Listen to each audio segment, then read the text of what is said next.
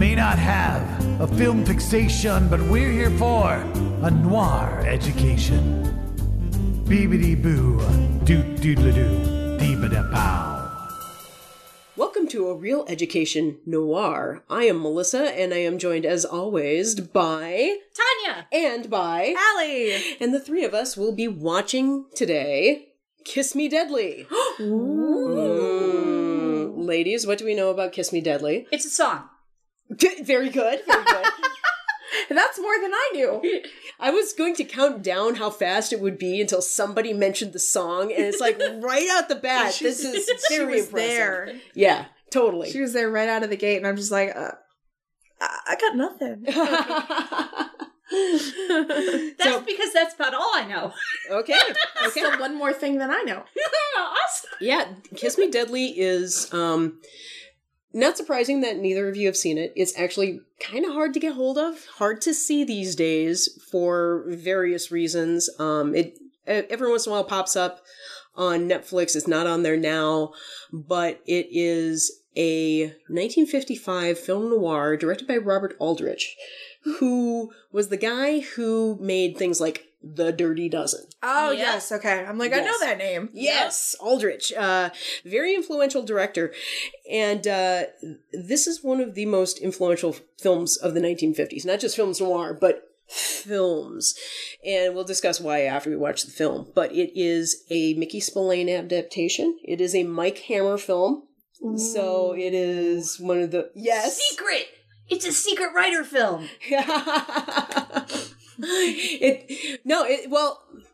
Maybe? No, I think it's Mickey Spillane wrote all these dime store detective novels, and his biggest creation was Mike Hammer, the character of Mike Hammer, and dozens and dozens of novels about this character, kind of like Philip Marlowe was for, was it Chandler? Raymond Chandler? Yeah. Sounds right. Yeah. But, Mike Hammer is a little bit of a different feel to him. And the thing that's really remarkable about this movie is that it really kind of goes into how Mike Hammer is different from other detectives. And also, it's just a really remarkable film where you see certain things crop up. And like when I first saw this film, it's like, oh my God, I know where so many other things came from. I know where Pulp Fiction came from. I know where Raiders of the Lost Ark came from. There are these elements in this movie that pop up and you go, this is the genesis of this trope.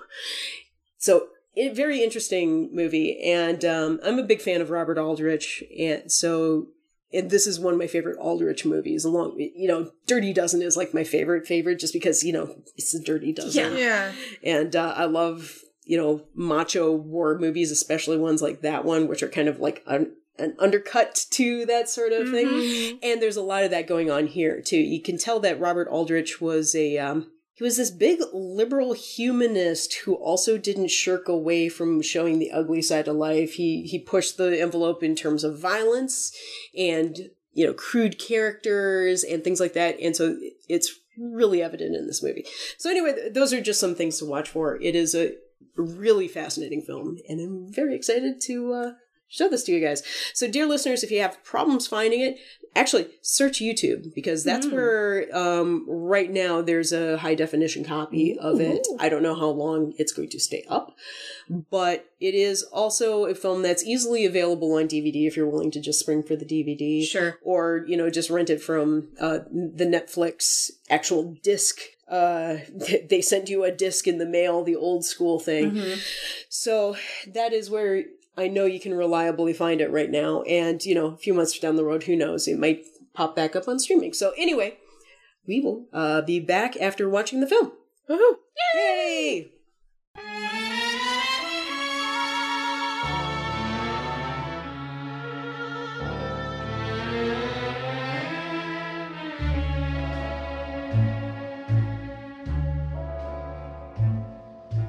The night is mighty chilly, and conversation seems pretty silly. I feel so mean and rot, I'd rather have the blues than what I've got. And we are back. Well, ladies, what did you think of our friend Mike Hammer and the movie around him? I actually really enjoyed Mike Hammer because that was a very non-traditionalist PI protagonist. You don't. He was not the PI with a heart of gold. Oh no, no. His entire reasons for taking on the case that had a very tragic outcome was strictly because he's like, this sounds big. I bet there's money. Like, Or jewels or favors there's something. There's some kind of big influence to be taken from this. Not because something terrible happened to this person that I barely know. It was not she was so sweet somebody should find out why she had to die. No, it was all about what can I get from this, because this is big. Well, that and, you pissed me off because you tried to kill me. Well, there's that. Yeah. That would make sense, but it wasn't even about that. It wasn't even about his revenge, really. That was like a secondary. Yeah, secondary motivation. Yeah, I don't think it would have been enough to motivate him entirely. I think greed was first, and then revenge. If he had thought it was like small potatoes, he wouldn't have bothered. No. It would have been, the revenge isn't worth it, fuck it. Well, yeah. I think. Well, see, it's so weird because usually, you can kind of tell, he needs money, so the car would have been really important to him. Right. But he doesn't. He seems to have money. He doesn't have that. He wasn't looking for a girl, so he didn't have the love angle. No. He was just kind of okay, I'm gonna do this now. He was just kind of an assoul. Yeah, pretty much. He was not kind of, but definitely an asshole. Kind of, a bedroom dick. Yeah, bedroom dick. And he's a private dick who's a dick. He's a dick private dick. He was a dick. He's a dick. Dickception. Dickception. Isn't a dick like a small antelope type creature? I'm pretty sure. Yeah, it's like a tiny deer you see at the zoo. Yeah, they're adorable. Not like so he was not that kind of dick. Oh no! And now because Jack O'Lantern was in it, now I'm spelling his name with a D at the end, so it means that kind of African gazelle thing. See, full circle. Sequel to Zootopia, we have it. Oh boy. Jesus. It would take a dark turn, but you could do it. Well, yeah, the Zootopia, it'd be fine. Zootopia is super noir, actually. Stuff. It's basically the plot of Chinatown, really. I mean, it's with a lot less crazy Nicholson. Yeah, but there's a full-on Godfather sequence, which I really, truly appreciate. Oh, all the people in the theater with me seeing Zootopia, it's I could not stop laughing during that part. But anyway, that is going very far afield. I went somewhere with that. So yeah, this movie is pretty much right at the dividing line between 40s noir coming into the 50s and then outgoing into the atomic age and into the cynical 60s. Literally into the atomic age. Yeah, it is right there. This was the herald of, wow. Yeah. And so not knowing how science works. Well, the thing is, even back then, I have a copy of the papers from the Trinity test site, and it's they didn't fucking know either, Well, yeah, true, but, okay, yeah. Hindsight is 20/20, and there are things. And the thing is, the movie is very self-referential about it's the great what's it. Yeah. They're not actually defining what it is. It's an atomic thing and it's radiation. It's Marcellus' soul. It's Marcellus' soul. It's the Ark of the Covenant. You open it up, it glows, and horrible, horrible things happen. But Hitchcock came up with the concept of the MacGuffin long before this, of course. But this movie is, like I said, really self-referential about it. They call it the great what's it over and over again, and it really doesn't matter what it is specifically. It's just the box that everybody wants. And don't open it. Don't fucking Jesus open fucking don't open it. Yeah. Jesus. Yeah, how great. Because you go, for 30 minutes. Yeah, we shouldn't be making those noises. But anyway.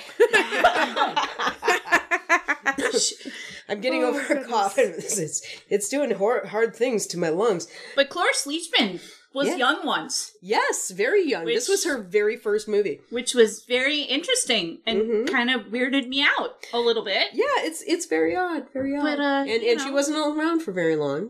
But she was there and she played it. She was key. She was good. She did what she needed to do. And she delivered one of the iconic lines of filmdom, which is, "If we don't remember me." Yes. And there's a film blog out there, which I really love, called If We Don't Remember Me. And all they do is they take, they make animated GIFs from movie stills, but they're like almost high art because they're scenes where people don't move very much and you just watch them for a while and then suddenly a character blinks. Nice. And that's it. It's really subtle. Beautiful. If we don't remember me, it's a great thing. It's a Tumblr thing. It's one of the few great things I've found in Tumblr. Anyway, yeah, this movie, there's so much going on here where it is so atypical coming out of the noir era, and it's it's really almost like strange. It's almost like they took the noir plot twist and said, I'm going to twist it so much that it stops mattering that it's twisted. Yeah. Yeah. And it's kind of opening up the curtains on, it's like, okay, all these things that we kind of just smile and nod about film noir, like the punching and all that, is like, no, this guy is sadistic. Yeah. Mike Hammer he gets a little grin when he's going to beat the shit out of you. That Diker guy who is in the apartment where he realized he was there because he saw the burning cigarette, and then so the dude realizes that Mike knows he's there, and so he's gonna run out and run straight into him, and he's just standing there like smiling. Yeah. And then the other time where he kills the bad guy, the quote unquote bad guys, the gangster guys, like, part of me at that point wanted to see if you did a reversal of the point of view, like Mike Hammer would be like Jason or Freddy some slasher guy. Because he's just, like, always there, and he just, like, kills you, and you can't do anything about it. Kills you dead.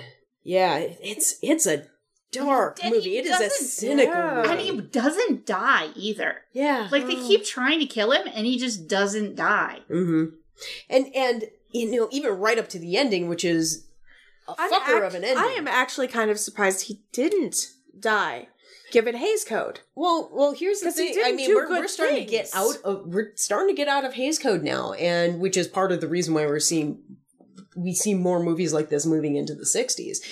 Filmmakers are becoming, a bit braver and telling darker stories, and right there with the ending where it's like the house blows up and these two people are like completely irradiated and are probably going to die within a few days. You'd imagine. They're just standing in there in the surf, and you don't know what the actual ending's going to be. This is just the end of this chapter, and it can't go any good places from there. Yeah. It is a dark, cynical ending, and it's going places where, I mean, once you get to what's actually in the box, it starts going into sci-fi land, and it's not in the cheerful, happy, go take rocket ships to the moon sci-fi. This is we unleash the power of God onto the earth, and this is where it's going to take us, and it's dark road. Yeah. Interesting stuff. Yeah, that was a hell of an ending. Yeah. It went to a place I did not expect even a little bit. Well, yeah, considering how it was, I felt like in the beginning it was, I mean, it wasn't exactly reserved, but I felt it was smaller. It felt like straightforward noir in the beginning. Totally. And then it just started expanding into something like much more. So it went from like, to me, it felt like it went from like your typical noir and expanded into, okay, this one's a larger mystery. Yep. Mm-hmm. And then it took the science fiction type of turn to it that it just made it a very multifaceted story in a way that I did not expect. Yeah, it's like global in scope, because once you bring atomic energy into this story, suddenly this is about so much more than just this mystery. Yeah. Yeah. It's about the whole world around it. And I seem to remember something about the ending, and I saw absolutely nothing about this when I was digging up trivia, but I seem to remember that the initial ending, like, they died in the house. Like, the house explodes and that's the end. And, you know, like, the characters don't even get out of there, which is probably more realistic, but... Yeah. Actually, test probably audiences. kinder. Yeah, really.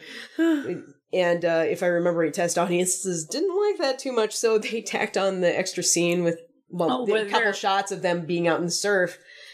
And, you know, still not a happy ending. But no, but most audiences at least probably don't grasp the idea that... they're like, oh, they'll be alive. Yeah, they'll go to the hospital or something and they'll be fine. Because nobody... I mean, like, we didn't understand. Saw the burn of the radiation, but we didn't know the long-lasting effects at all. Oh, yeah, and, I mean, the first time we ever saw that stuff really, in a broad sense, was from the victims of Hiroshima and Nagasaki. And, that wasn't... kind. No. And, I mean, you know, the general public of America certainly didn't see that scope of what atomic energy was. I mean, they were being taught duck and cover, and that was adequate protection from being irradiated by an atomic bomb, and it's not. Yeah. It's interesting that the way that they gave people some idea that there would be safety. Yeah. Because it was better than saying there is no hope. Yeah. It's crazy. Yeah. Yeah. And you know, it keeps people calm in a dire situation. Yeah. Which you give them a procedure and it maintains order. Mm-hmm. Yeah, this film went to such a place. Oh God, yeah. And you know, like I said, when we finally, I loved watching that scene with the where you first see the box. Play it out with you guys, because that is totally the scene where it's like, yeah, this is a really interesting. Harry made me watch this. Harry Knowles, all of us watched it for Butt-Numb-a-thon one year, and we had to write a little answer about it on our applications that year. But we all watched it, and it's like, this is really good. You know, this is, you know, interesting flavor for noir and definitely different. And then that scene hits where they get the box and you start to wrap your head around it. It's like, oh shit, this is a game changer. And that box is the glow inside the briefcase in Pulp Fiction. It is Ark of the Covenant. I mean, literally by the end, you know, when the woman actually fully opens the box and burns up like a freaking Nazi. Yep. Mm-hmm. It's Spielberg like stole that wholesale from this movie. Oh, yeah. It's amazing. He just lifted it. Yeah. Yeah. And there's so many other things, you know, like what's in the box, and, you know, you can think of Seven, and it's kind of, you know, even though, you know, many mainstream people, you know, even people who are film noir nerds have not actually watched Kiss Me Deadly just because it's been hard to get hold of. Yeah.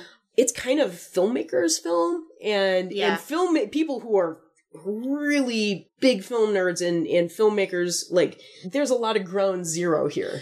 There's a lot of key elements that influenced a lot of people after. Yeah. Mm-hmm. The scene in the garage with the car lift thing, that's been used tons of times. The level of violence is elevated and brutal, and it's sadistic. Yeah. Yeah, and but without showing it. Yeah, which it's not showing it. I love that technique, which I know a lot of it is because you couldn't get that kind of violence past at that time. But when filmmakers go out of their way now to do brutal violence in that way, it's sophisticated. Yeah, I feel. Well, I think Aldrich, in particular, Robert Aldrich, the director, was kind of a master of that, because he liked showing violence that was like properly brutal. It's like not fun to punch people. No. Yeah. Or, you know, it's not something, if it's you not don't cheer. glorified. You don't cheer when he punches somebody. You're not like, yeah,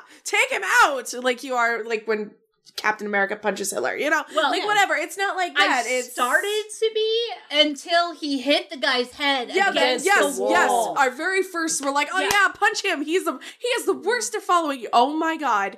oh my god, now he is a smear. Yeah. That was a disproportionate reaction to that situation, buddy. Yeah. You maybe need some anger management courses. That's the first time I was like, oh my god, this guy's a shitty-ass detective. Yeah. Like, who is following you? Don't you care? You do not... He does not care. He does not give a single shit. You're after me? You are gone. Just boom. I mean, maybe if he hadn't pulled the switchblade, he'd have been alive. I'm not even sure, because, like, if... Oh, no. I think if the quote-unquote protagonist is this the first anti-hero? He's one of the first big anti-heroes in film. Because I mean, we've seen kind of anti-heroes before, because definitely Nightmare Alley was led up by a gentleman who is essentially a villain. But and Public Enemy had that. Public Enemy did not really have a featured good guy. Yeah, and the flavor of this is different than that. Yeah, Public Enemy, you're supposed to kind of sympathize with him because that's his situation, and and this was like there was no rationalization for this guy. No, it's like you start out thinking, okay, he's the good guy, and then you're like, he's not actually a good guy. No, he's not. Like, got him pointing his girlfriend off. Literally, her job was to sleep with people. Well, except for him, because she wasn't good enough for him. Yeah, and like that.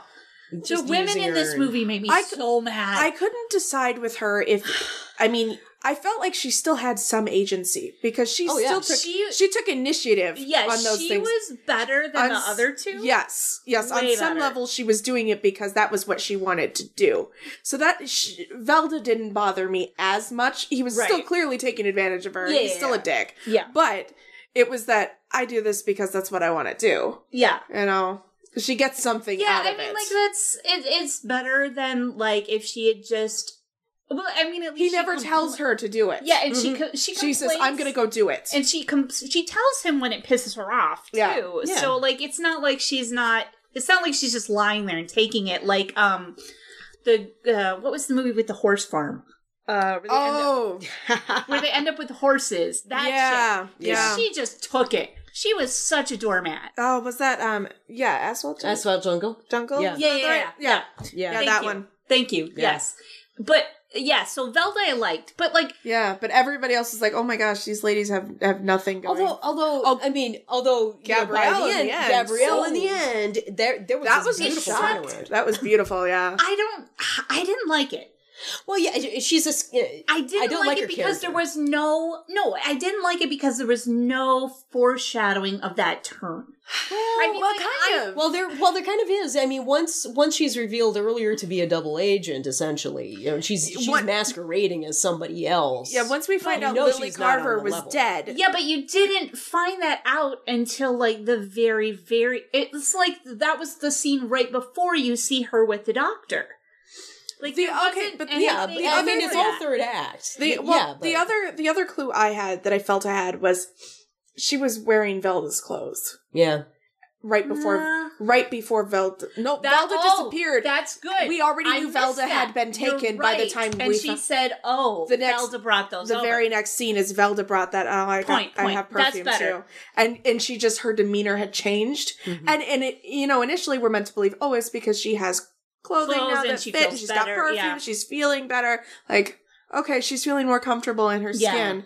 But instead, that was, as soon as, like... Okay, as the pieces came together, I'm like, oh, you're the reason Velda's missing. Like, in hindsight, I get that, but I certainly... I'm used to picking up on plot stuff like that, but that all moved, like, very... That was super and it was fast. A little incongruent, I felt. Yeah, and it's super subtle, and I don't think the movie even meant you to pick up on it. Right. It's just to be fair, if Velda had not had a jacket in that last scene, I wouldn't have put that together. But I was like, she's literally wearing Velda's jacket. Mm-hmm. That I missed that. That I pulled because I saw Velda pick up the jacket on the bed, and they had the shot, so we knew that it. And I missed what happened to the jacket. I missed that she was wearing it. So, that was... I was like, wait a second. Because by that point, like, when he drove to that last building and then she wasn't in the car when he got out. Yeah. By that point, I was just like, oh, she might as well be a suitcase. Yeah. Like, literally. He's just like, sit here, and she's like, okay. So until he came back and she wasn't there, I was so not paying attention to anything to do with her. Well, I think that was kind of intentional that we weren't supposed to suspect her.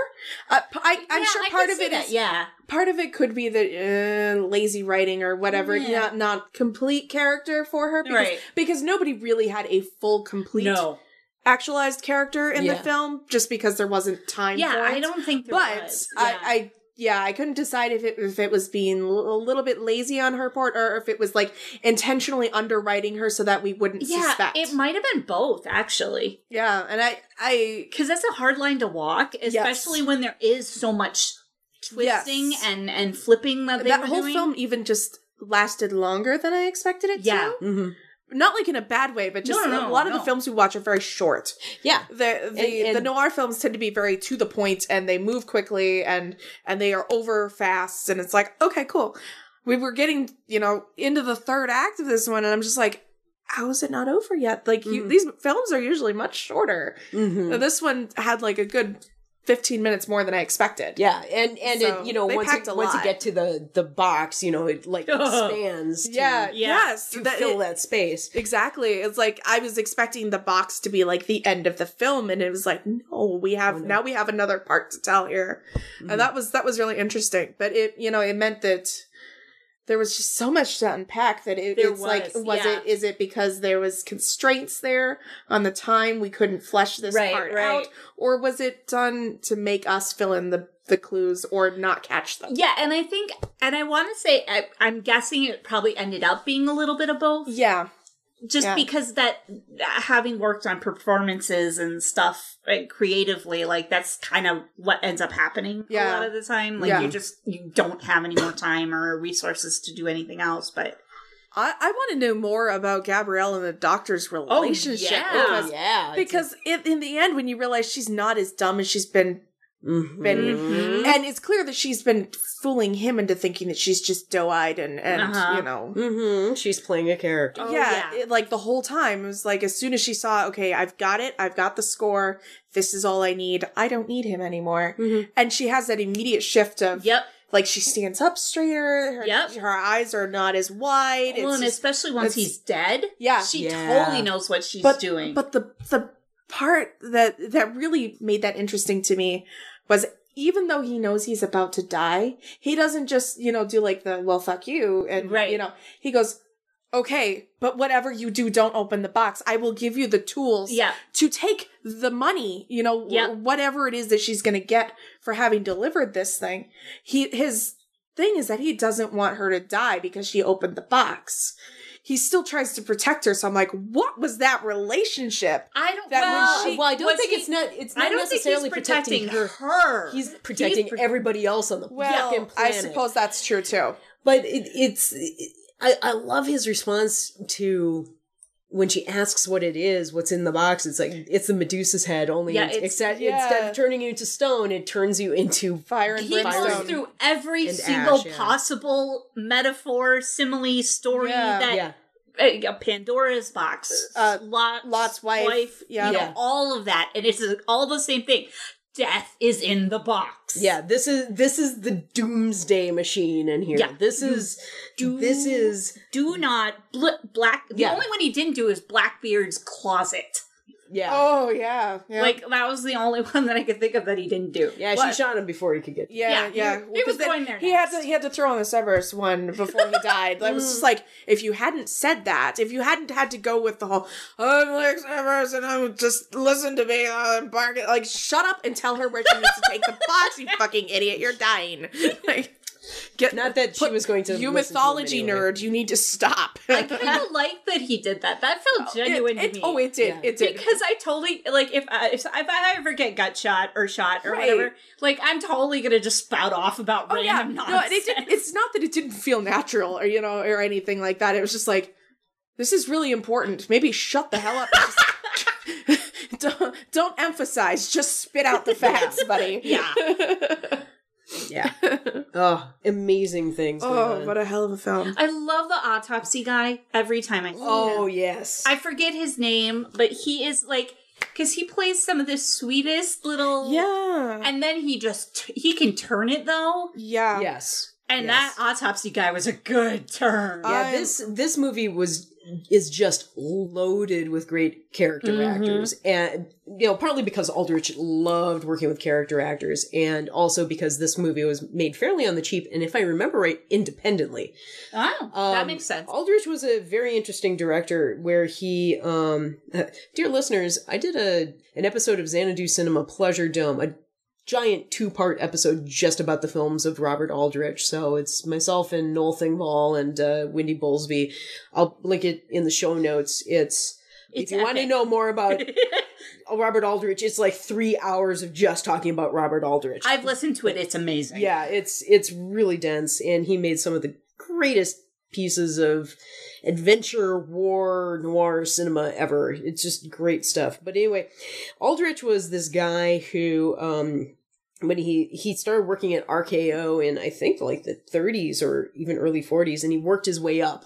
Like, he started as a production assistant and just climbed up the ladder, and he was a writer for a while, and eventually, by this point, he was a director, a producer, and a writer.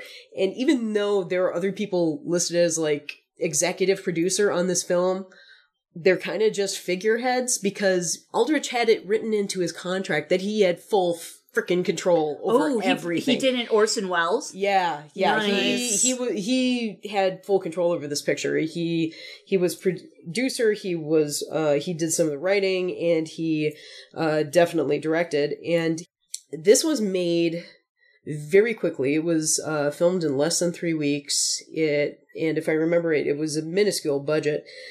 And that's part of the reason why there aren't any big name stars in it. It's pretty much all character actors. And, our lead is Ralph Meeker, who he never really hit big in movies. He was a method actor. He was in the Navy during World War II, but he was injured and taken out of active duty. So he went into the USO for the rest of the war.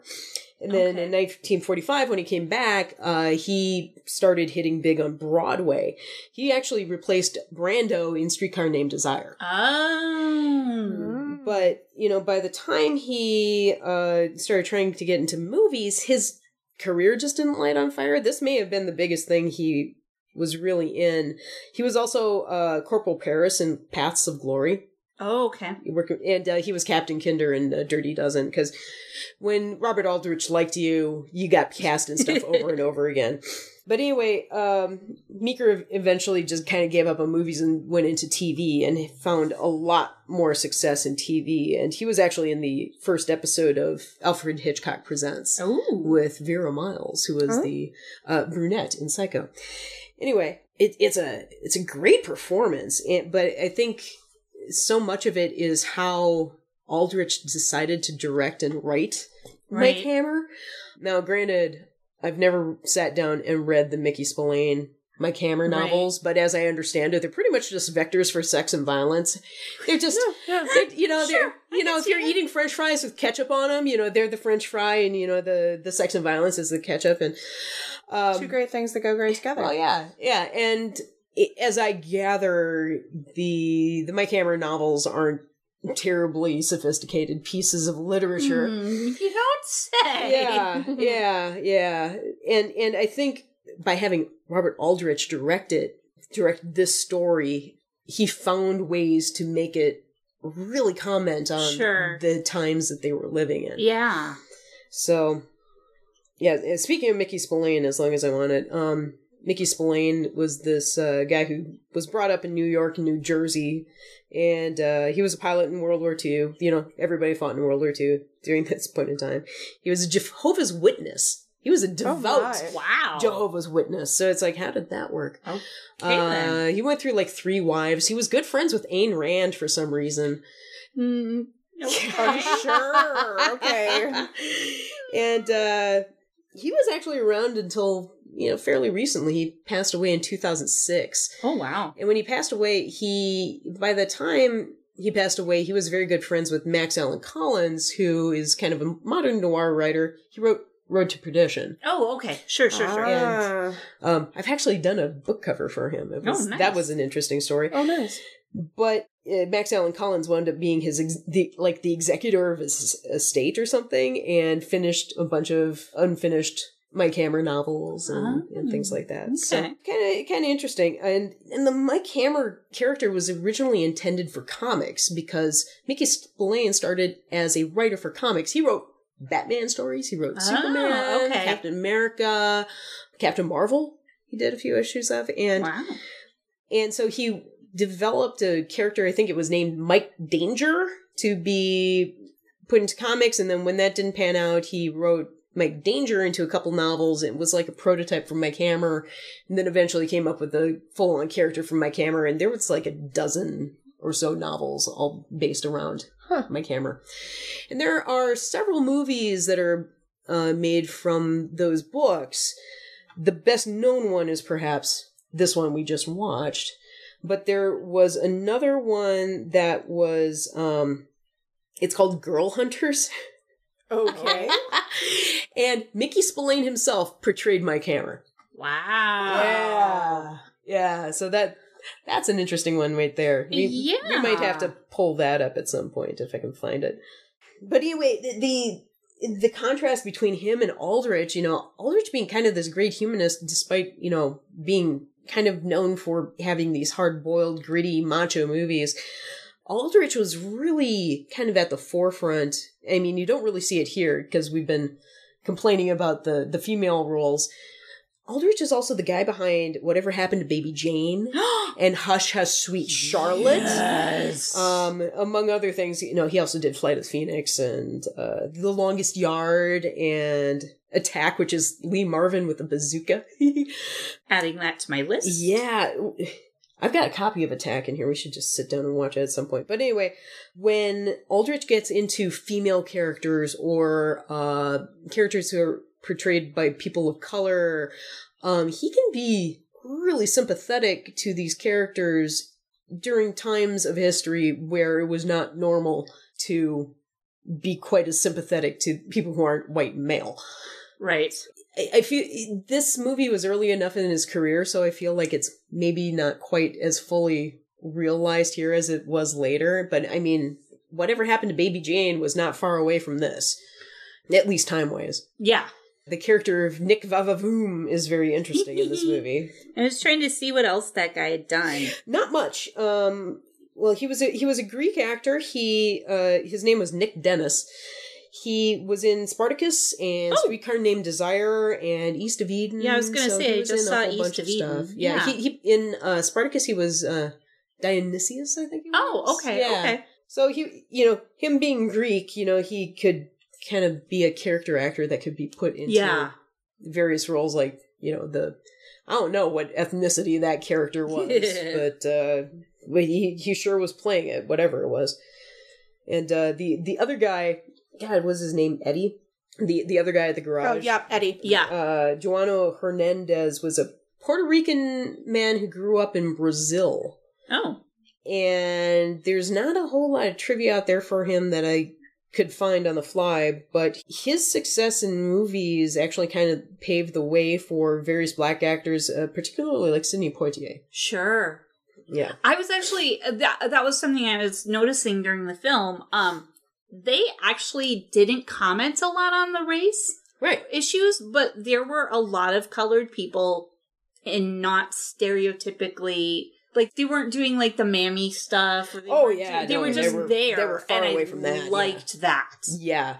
And Kitty White shows up as the nightclub singer. Kitty White being an actual nightclub singer from the LA circuit at the time. She was never a big recording artist, but she's...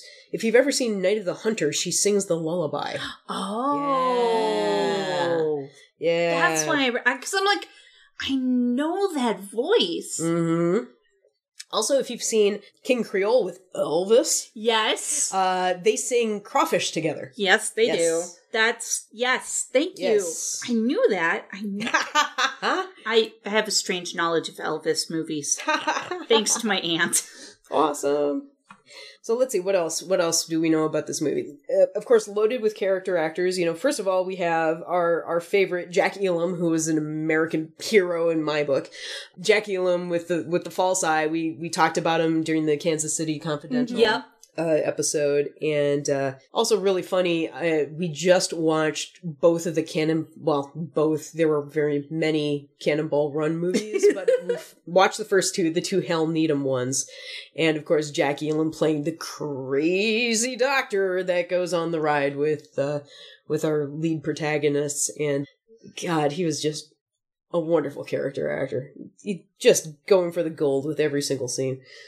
Love him. Also, we had Albert Decker as Dr. G.E. Soberin. You probably recognize him from The Wild Bunch, if you've seen The Wild Bunch. He was also in Kubrick's The Killers. He was a Broadway star since the late 1920s, and about 10 years later, he debuted in film. And he was a character actor for a long, long time, and then eventually turned back to the stage, rather than television. Yeah. As he got older and kind of got phased out of movies. Also, Paul Stewart, who was playing Carl Ivello, he's one of the Mercury Theater players. Oh. He was in Citizen Kane. He's the like wily valet with the little cigarettes, and he was in Cold Blood and 12 O'Clock High. Great actor for villains. You see him all over the 50s and 60s. He was hit on Broadway. He did tons and tons of stage work until he met Orson Welles, and he got pulled into radio. He was part of the War of the Worlds cast on radio and did a bunch of character work in film. And then eventually in the 60s, he went into TV acting. He voiced cartoons, and he eventually passed away in 1986, but long, very storied career for him. And also Lieutenant Pat Murphy was Wesley Addy. He can be seen in Network and Tora Tora Tora. Mm-hmm. He's also in Whatever Happened to Baby Jane because Aldrich liked working with him. Most of the people in this cast list were in Whatever Happened to Baby Jane. Yeah. And Addy was he was cast a lot by Aldrich. He was in like 7 or 8 Aldrich films because he was also in The Big Knife and Garment Jungle and Hush Hush Sweet Charlotte. 10 Seconds to Hell. Bunches of them. He did a ton of soap operas after the 70s arrived, so he was a big soap opera actor. Yeah, very interesting cast, but none of them are huge stars or ever turned into huge stars. I mean, the biggest name that worked on this was Robert Aldrich, and perhaps if you know your cinematographers, Ernst Laszlo. Ernst Laszlo was cinematographer for a ton of Aldrich stuff, also Billy Wilder movies. He filmed about 60 movies and had 8 Oscar nominations. He won for Ship of Fools, but he worked on stuff like Stalag 17 and Judgment at Nuremberg, Inherit the Wind. Oh, yeah, that's a lot. Yeah. Let's see, what else do I know about this movie? Oh, so the Kefauver Commission, which is this federal body that was formed in, I think it was the late 40s, kind of alongside the whole McCarthyism thing. This was a federal unit dedicated to rooting out corrupting influences in American culture in the 1950s. Jesus. They had it in for this movie. They saw this and they decided this was the most corrupting thing that ever happened in 1955. But why? Nothing about this movie is unrealistic or promoting violence? No, not even a little bit. Yeah, Robert Aldrich did not like that. So Aldrich started this huge letter writing campaign in defense of independent filmmakers and advocating for free speech and all that fun stuff. But yeah, so in the wake of all the McCarthyism and all the Hays Code before it, we're still getting hit by it at this point in time. Yeah. I wonder what it would have been like without that. Yeah. 'Cause if you're struggling against something like that, part of you wants to make it more visceral, more subversive. Yeah. So, like, if you didn't have that, would you be getting the same kind of interesting things that we see in this movie? Well, yeah, I mean, it's a whole thing where, if Spielberg had initially made Jaws like the way he wanted to make Jaws, you'd see the shark all over the place. But as it was, because the shark puppet didn't work, you barely got a glimpse of the shark, and that made it so much more of a potent movie. Mm-hmm. And, I mean, even in the Hays Code era, what you see in a lot of noirs is very subtle references to things that we can make much more direct references to now. But in some ways, keeping those things pulled back kind of makes you lean forward more, makes you listen more, makes you watch more, and there's like a level of engagement that starts aiding your personal dialogue with the film. Yeah. Mm-hmm. And, you know, like with something like this, you know, seeing where Aldrich went in his later years in terms of violence, I mean, he wasn't out to glorify violence, but he was all for making it brutal. And there's something really striking about, like you were mentioning earlier, Allie, where you can't show it all during this point in time, but somehow that makes it more potent because your imagination fills in the gaps. Yeah. And your imagination can probably make up wilder, crazier, more horrible shit than anybody can put on a screen. Yeah, because I really had to wonder how Sugar Smallhouse got he got it so violently that he shrieked like mad, and he had the look of horror on his face, and it's like, what did he do to you? Yeah. Like, damn. And the fact that they didn't have to show that made it. I felt it gave it a lot more impact. Mm-hmm. Of what kind of beast is this guy? Yeah, or even in the opening scenes, when they get done with the opening car scene and Mike Hammer's passed out in the bed and all you see are the woman's legs and you hear her shrieking. Oh, yeah. You have no idea what they did to her, but whatever it was Don't do awful. It to me. Mm-hmm. Yeah. Don't do it to me. Ugh. It's just really good filmmaking. Mm-hmm. It's not a fun movie to watch, but it's really great. Yeah. Yeah. Yeah. It's not one that I'm going to go to when it's a rainy day and I have nothing better to do. It's not going to be something I put on later like, oh, yeah, I think I'll watch that movie. No, I won't. But when I'm like, hey, actually, there's this really good movie I got to show you, and I want to sit down and watch something with a friend, this might be a go-to for it. Oh, well, yeah, it's the same thing with, like, Harry Knowles telling all of us, you got to watch this movie, and I'm going to make it part of the application to get into this film festival this year. You got to watch the movie and answer a question that demonstrates to me that you watched it. Because he started doing that several years ago. Now it's tradition. Part of the application process is to watch a movie that he suggests to us and then answer a couple questions about it on the application. This was the first movie he did it with. Oh, okay. Yeah. Wow. And so it must have been one of those things where it's like, there's this great movie that nobody's seen, even though it's one of the most important movies of the 50s in terms of influence on style of the things that came after it. Everybody's got to watch it. It's easily available for a brief moment in time. Go see it. How can it make everybody see it? Oh, I know. I will put it as part of the application. Brilliant move. Yeah. And it worked. And all of us were like, oh my God, this is amazing. I was sitting on Twitter the night that I first watched it, because usually when people go through the Button-A-Mathon application process, the people who have been there before have kind of banded together. And so there's like this kind of community of people as we're going through and filling out the applications. Like, oh, I just sent in mine. What did you answer for that question? Yeah, sure. How did you answer that one? And what did you think of this? And so we had this great communal experience all of us watching Kiss Me Deadly for the first time. And I was sitting on Twitter that night and after that scene where they first encounter the box, I'm like, suddenly I realized where all the rest of cinema came from. Right? Because it's like, you see that and you go, this is like things that I have loved since childhood, this imagery, these iconic pieces of cinema have a predecessor, and it's this. Mm-hmm. Yeah. Mm-hmm. It's always cool when you find the root of some trope that you love. Yeah, it's like a extra step beyond that you had no idea existed. Or there's like some pop culture reference that, you know, is so permeated into our vernacular that you don't think about where it came from. Like, the call is coming from inside the house. Yeah. When I actually saw that film, I was like, oh my God!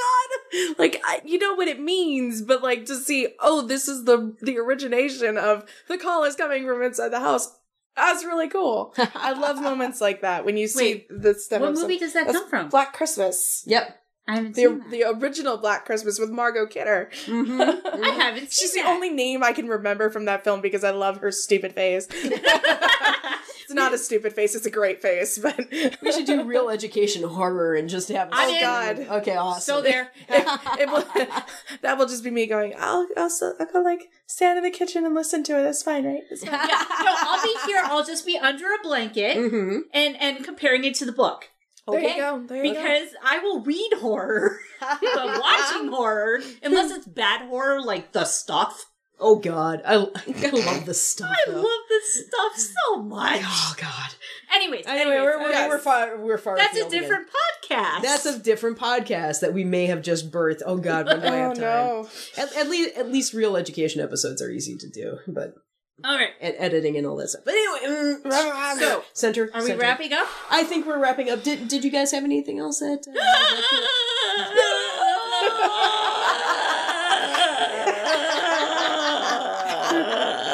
I chose to believe that was a chemical reaction. That's why I was not making the sound. Yeah, because I knew that would happen to me. And I don't stop. We have no learning curve. No, God, you guys did this earlier. Come on. I learned from you guys. Damien. Oh no, I should have known that was coming. That's a great sound, though. I love when you open it up and it's like the howling of the angels. And it doesn't stop. Like, the house is completely exploded and it's still going. Yeah. It just reminds you that Medusa's head is in there, turning everything to brimstone. Yeah. No, I think that was probably literally what was going on, you know. Oh, yeah. Yeah. Yeah, chemical reactions can be really, really, really noisy. Oh, yeah. There were some pretty decent, use your words. There were some pretty. I was impressed with the fire thing. Yeah, like I thought that the special effects, the effects of the fire, and when the car went down the cliff. Yeah, that was good. Which I actually was really impressed with the car. Is that's not the first car going over the cliff? No. Heck, I think definitely even not. Hitchcock had done that before. Okay, you know, but that was a good car because like the bodies, like because usually you can tell, those are stuffed, but those dummies like were fairly decent. Yeah, and I like fires, so. So do I. I'm all for explosions. Well, I was a Boy Scout, so. All right. Hey. All right, so we should wrap this up. So thank you for joining us on Real Education Noir. I have been Melissa, and I've been joined by... me. One of you.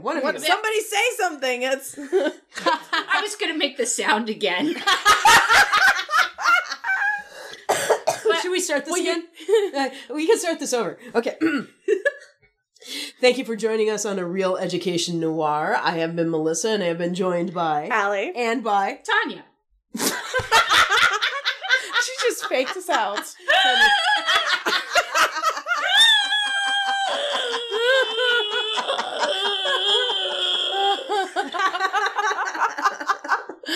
Nobody's going to understand why this is so funny, and I'm okay with that.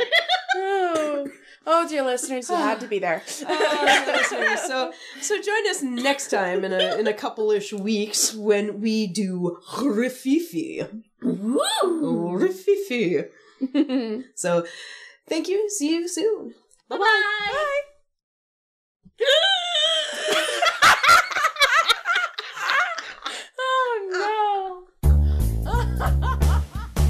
We hope you enjoyed our film fixation. We'll see you next time on A Noir Education.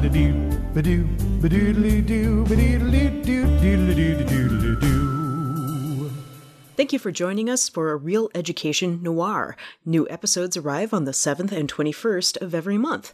You can find our podcasts and social media feeds on our website at realedunoir.com. Special thanks to Tim Wick, Jeffrey Brown, and Chad Dutton for our theme music. If you like our show, you might also like our parent podcast, A Real Education, which discusses all genres of film. You can find it on the web at realedu.com. Thank you for listening. Until next time.